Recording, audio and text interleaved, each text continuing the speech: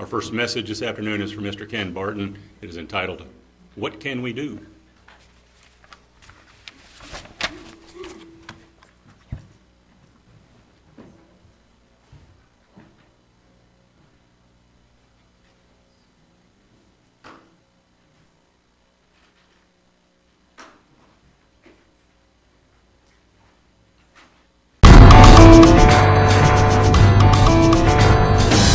Hi, I'm Stuart Shepard. This is Stoplight. The President has said a lot of things that made me think. In the United States, our motto is E pluribus unum, out of many, one. But there's one thing he said that keeps coming back to me. I keep pondering this. Whatever we once were, we are no longer a Christian nation. And then he goes on to make what I call the demographic argument.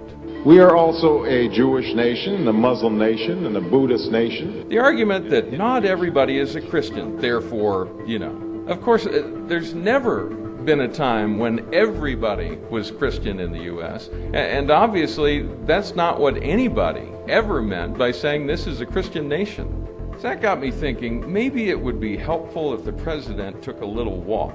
He could head out from the White House and start by walking out to the Washington Monument. Washington was a man of prayer.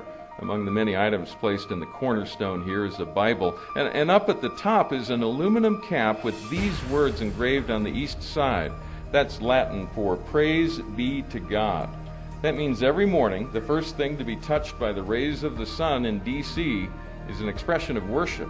Then he could head up to the Lincoln Memorial. He could read the 16th President's words on the wall. "The judgments of the Lord are true and righteous altogether, with malice toward none, with charity for all, with firmness in the right. As God gives us to see the right, let us strive on to finish the work we're in.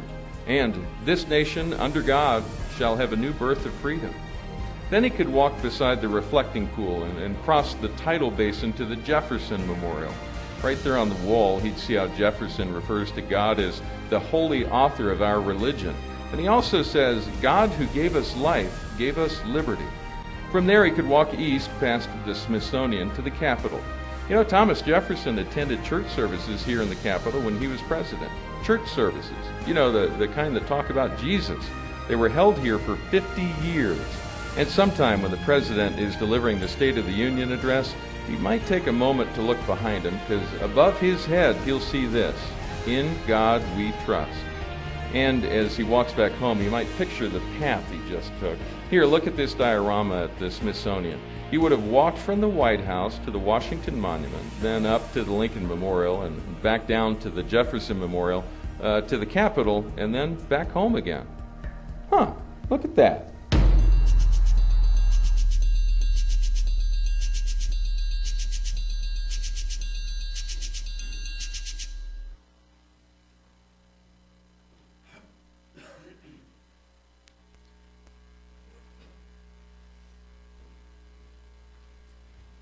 Really tempting to say that's it.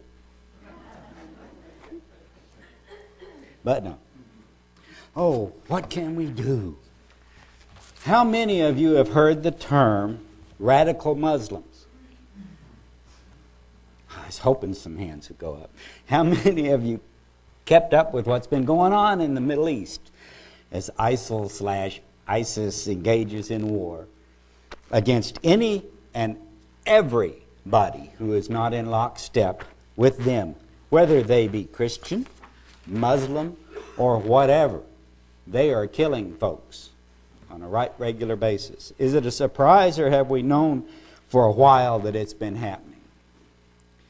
Pretty much knew it, didn't we? What's causing this? Why are they after us? Because make no mistake, they are after us. They were after us when Thomas Jefferson was president. He asked them, "What is your problem with us? We didn't even know you existed." And they said, "Our problem is that you exist. You are Christians. We must kill you unless you accept Allah and the Muslim faith." So, why now all of a sudden are they on the move? Because it's all going to end sooner or later. As we learn every year when we observe God's holy feasts, there has been a plan developed by God to get rid of evil on this earth and to redeem his people. I don't know what the timetable is exactly. You guys don't either. There's pretty much consensus that it's getting closer. Of course, it's been getting closer ever since he set up everything. Thank God he had this in mind when he first created us, because he knew what was going to happen. Anyway, and we do know that it's going to get much worse before it gets better. That's why we have the Day of Atonement just before the Feast of Tabernacles. My thing is, I don't necessarily want it to happen now. I have a son and daughter-in-law and a granddaughter that I want to see. And if I don't see it, I want it to happen, that they come to realize God's God and Jesus Christ is the Savior of the world. But again, why is this happening now? Because we've gotten so far away from God is what I've come to decide. I'm going to stand here and tell you that the United States of America was founded to be a Christian nation, to be a nation that honors God, that serves God, and by doing that, we would be a prosperous nation, because God tells us that. He promises that in His Word. Our nation was founded on the laws of God. It was one of the main things that made us great. We are a nation of laws. And as long as we, as a nation, followed those tenets, we were a successful nation.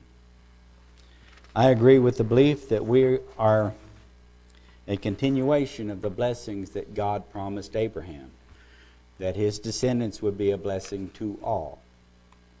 If you look at that map, if anybody here hadn't been over there to look at that map, you'll see the influence of God on this nation. Cities that are named after books of the Bible, people in the Bible.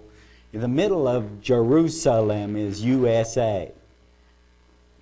I don't know if that's why they named it that, but I'll take it. I can brag on it. I brag on the Sooners and on the Cowboys, and I never went to either one. So, no, I take that lie back. I did do studies at OSU. I believe that our founding fathers established this nation with the intent that we would live by the tenets of God's commandments, and that we would reverence the Almighty. Not all of the forefathers went to the same church by any means at all. They didn't have necessarily the same, beliefs. They weren't all the same. But they did accept the existence of God as a fact, and that He was who would determine our success or failure as a nation. There are those who would love to erase all evidence of that from our nation, and have worked really hard at it. They've been pretty successful at trying to erase our laws and our attitudes against sinful action. As a result, we now have sexual lifestyles that God commanded against, strongly commanded against, and they're rampant. We now have great disintegration of the basic family unit. According to the Guttmacher Institute, they were once the special research affiliate of abortion chain Planned Parenthood. So this is from their own group. Planned Parenthood performs over 1 million abortions of babies every year. As a result, in my humble opinion, our nation, as well as the rest of the world, is suffering greatly, because it's not just the United States that are aborting babies like going out of style. So why do I have this opinion? Because God told His people what to expect. Should they serve Him or should they not? We're a chosen people, in my belief. Okay, my understanding of reading the Bible, my understanding of learning about how the United States came to be, because,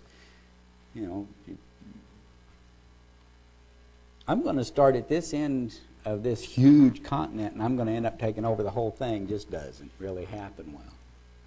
But I truly believe we're a nation of God's chosen people, descendants of the tribe of Israel. Tribes. God picked the Israelites to be His people because of His covenant with Abraham.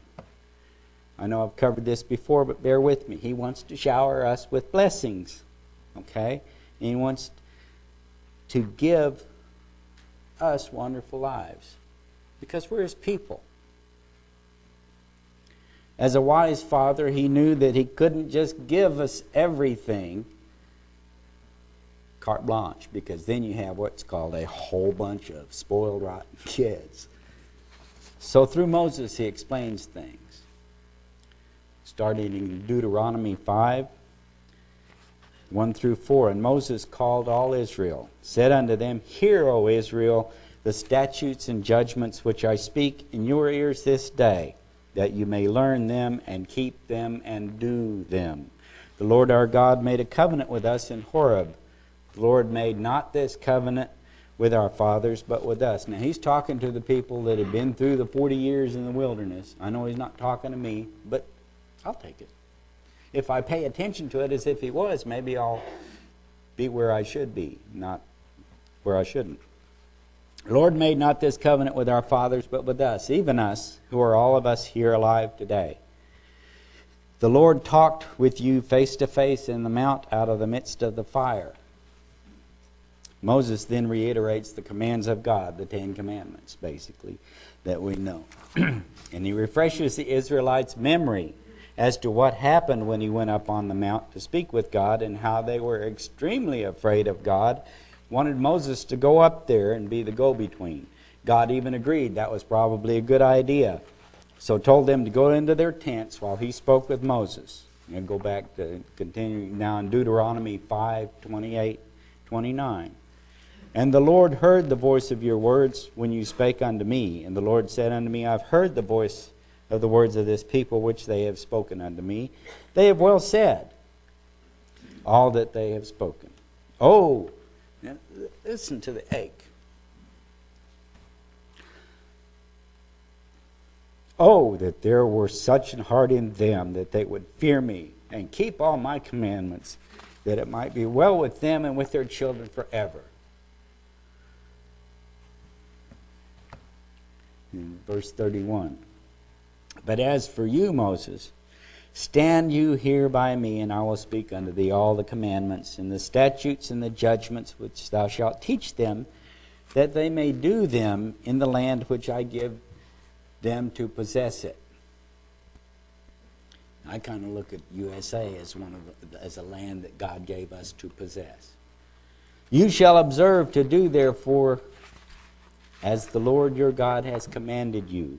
You shall not turn aside to the left hand or to the right, or to the right hand or to the left. Get it in the right order.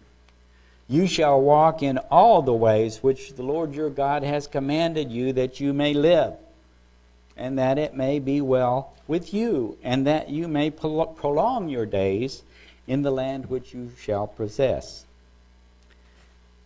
Continuing in chapter 6. Now these are the commandments and the statutes and the judgments which the Lord your God commanded to teach you, that you might do them in the land where you go to possess it, that you might fear the Lord your God, to keep all His statutes and His commandments which I command you, you and your son and your son's son, all the days of your life, and that your days may be prolonged. Hear therefore, O Israel, and observe to do it, that it may be well with you. Here, I'm getting a continuing theme here. Pay attention to what I'm telling you, and it'll go well. And that you may increase mightily, as the Lord God of your fathers has promised you, in the land that flows with milk and honey. So if the people will do what God says, everything will go well. Really well. God tells them He'll be with them as they enter the promised land, and when they displace the peoples that are already there. He even tells them in 7:22 that He'll do it a little at a time. Because if He destroyed all the enemy people at once, without the Israelites being there and being ready to take place, the wild animals would increase and be a great problem, like there would be a vacuum. Oh, like what we've got going, why ISIS grew up so big. Because there was a vacuum, because we backed out. I'm going to try to make that all the political commentary. But there's a vacuum. Okay, if there's not something there, something else will move in. It's not necessarily going to be good. God tells them to utterly destroy all the religious relics of the people that they displace. Because if they don't, they'll start doing the things that those people did. And God also gives them a reality check and an attitude check. Speak not you, he says in Deuteronomy 9:4, in your heart, after that the Lord has cast them out from before you, saying, for my righteousness the Lord has brought me in to possess this land. But for the wickedness of those nations that the Lord does drive out from you before you.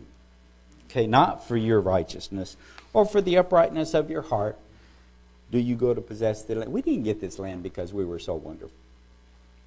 None of our founding fathers were perfect. I think they tried to do the best they could the times they lived. Everything changes so we can look and say, oh, they did this and we wouldn't do that now. We wouldn't do that now. But they did what they could.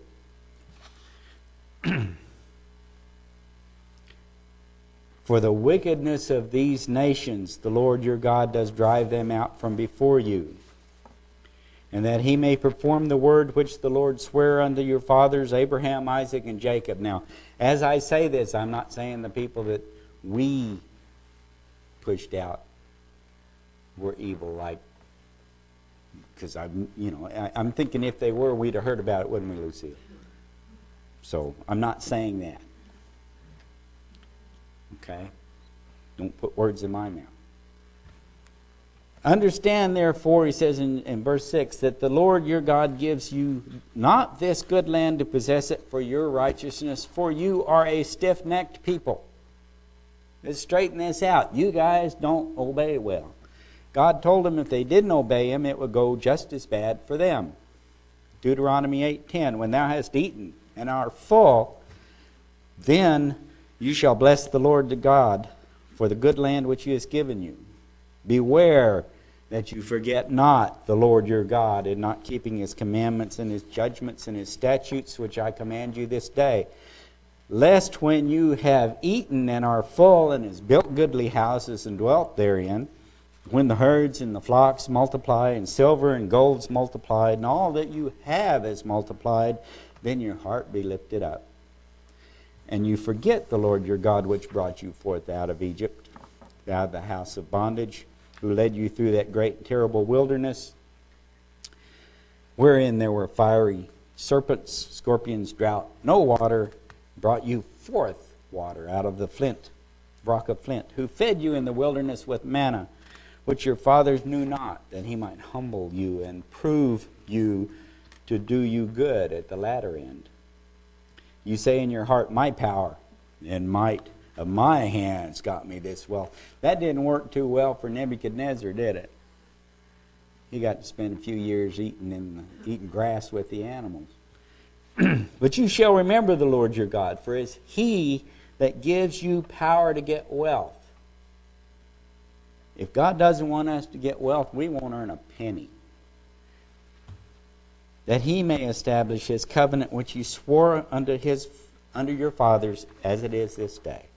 And it shall be, if you do at all forget the Lord and walk after other gods and serve them and worship them, I testify against you this day that you shall surely perish. As the nations which the Lord destroyed before your face, so shall you perish, because you would not be obedient unto the voice of the Lord God. So, was God's word true? Did he mean all that, or was it just hollow threats? We know about hollow threats. We've had a couple of presidents that were good at that. Here's a red line in the sand. You better not cross it, or we're going to do something. Oh, they crossed it. Here's another line. You better not. Here. God doesn't do that. Israel was destroyed. God's temple was destroyed. God's people were taken captive and spread around the world. Don't you think the Israelites knew that Nebuchadnezzar was on his way? You think they had newspapers or something like that? They had folks that came, they traded with all the world. They knew what was going on. They knew somebody was headed their way. God had been telling them, you need to repent, you need to repent. He'd been sending prophets to them. Wake up, people.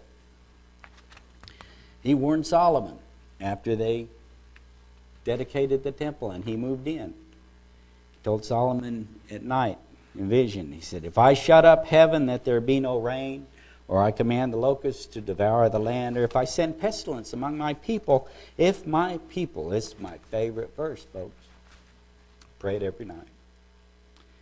2 Chronicles 7:14, if my people, which are called by my name, shall humble themselves and pray and seek my face and turn from their wicked ways. There's 4 steps there. You got to humble yourself first. You got to pray.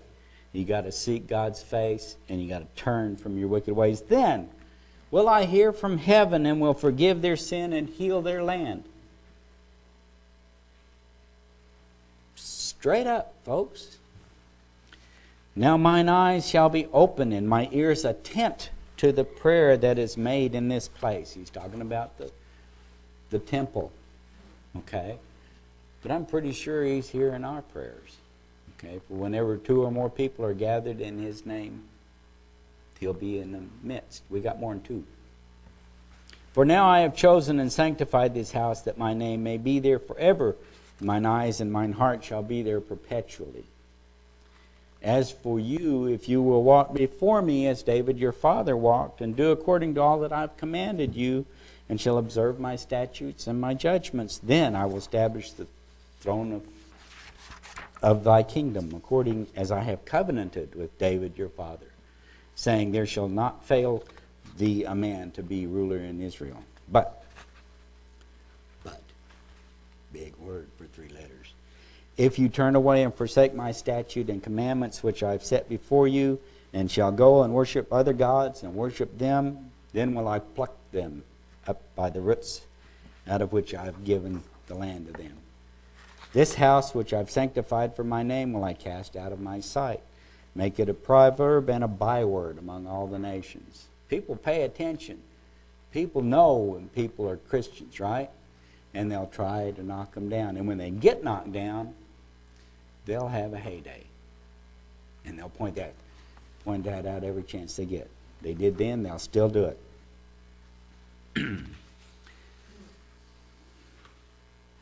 And this house which is high shall be an astonishment to everyone that passes by it, so that he shall say, why has the Lord done this unto them, and unto this house, and unto the land? And it shall be answered, because they forsook the Lord God of their fathers, which brought them forth out of the land of Egypt, and laid hold on other gods, and worshipped them, and served them.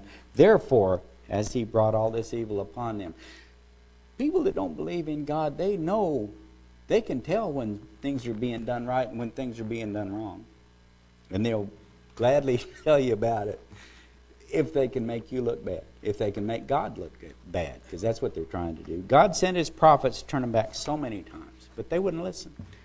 So, we can see even though they were warned time and again, they ignored it. I'm certain that they would have known of the consequences if they'd paid attention. Now on Tuesday nights, 2nd and 4th Tuesdays, this is a commercial for the Bible study. Show up. It's good stuff. It's good stuff. We're studying Daniel on Tuesday night Bible studies. Last Tuesday we were reading about and discussing how there were 3 different attacks by Nebuchadnezzar on Jerusalem. Why do you think it took 3 times? I have my own opinion, and I shared it. This is it. God kept giving them chances. Okay, maybe they won't believe me that I'm going to attack them. Boom! So he attacked them. Took some stuff away. Maybe they'll listen. Didn't listen. Boom! He attacked them again. Sorry, Rick, should I not bang on that so hard? They didn't listen. Boom! Wiped it out. Took it away. Burned everything up. It's done. God is only going to give us so many chances. He'll warn us and warn us and warn us. You know, our parents warned us and warned us and warned us. Sooner or later we got a whipping. That was back then, though. We do it different, right? But would we? Are we any smarter? We like to think we are, but there's no evidence to show it. Look at how horrid things are. I want to reiterate verse 14. If my people, which are called by my name, shall humble themselves and pray and seek my face and turn from their wicked way, then will I hear from heaven, forgive their sin, and heal their land. Our nation is under attack by radical Muslims. They have determined that they will kill us and everyone else unless we accept their beliefs. As we saw in the clip, we even have a president that stated we are no longer a Christian nation. When I first heard that, I got real angry at that. But you know, I've learned, and I think a lot of us have learned, God speaks personally to rulers of nations. He spoke personally to Nebuchadnezzar. He spoke to other kings other than David and Solomon. He may very well have given those words to Obama. Is God trying to tell us something? Is God trying to say that, yeah, well, there's no evidence that you're a nation of Christians, that you're a nation serving God? Is there anything we can do about that? I heard one official quoted concerning this war with radicals. We can't kill our way out of this. One of the problems being that our enemy is not a specific people. You know, when we're at war with the Germans or the Italians or Japanese or Germans. This is not a specific nation. This is an ideology, a religion. What's there that we can do? Okay.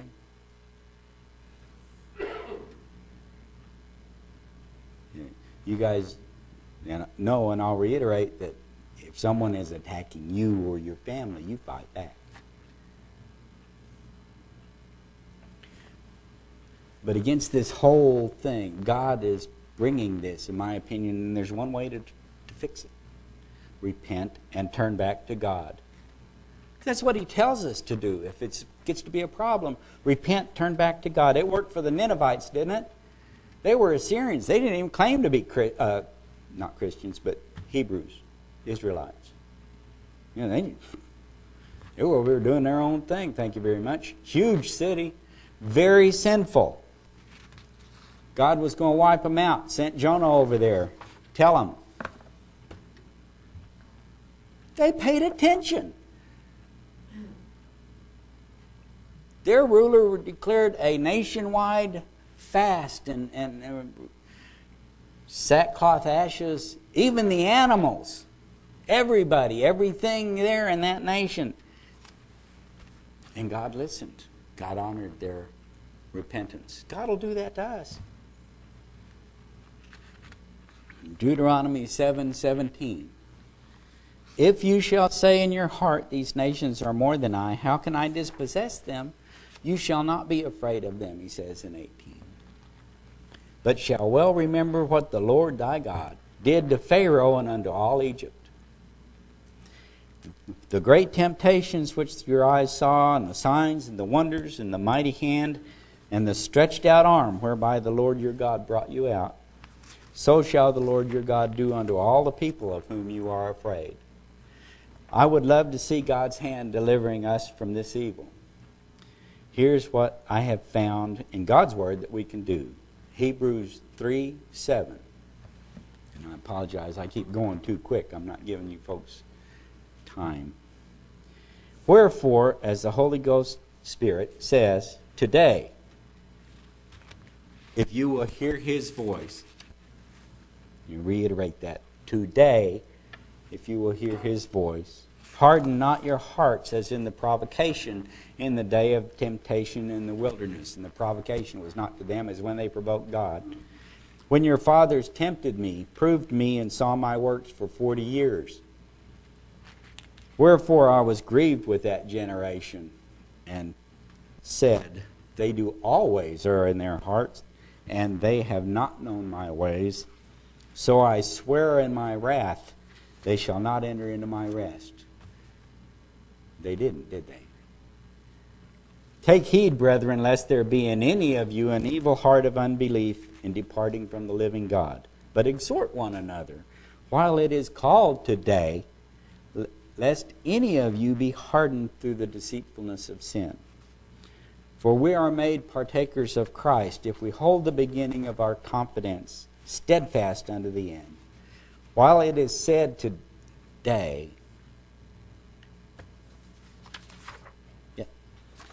if you will hear his voice, harden not your hearts, as in the provocation. He said that twice. I think he meant it.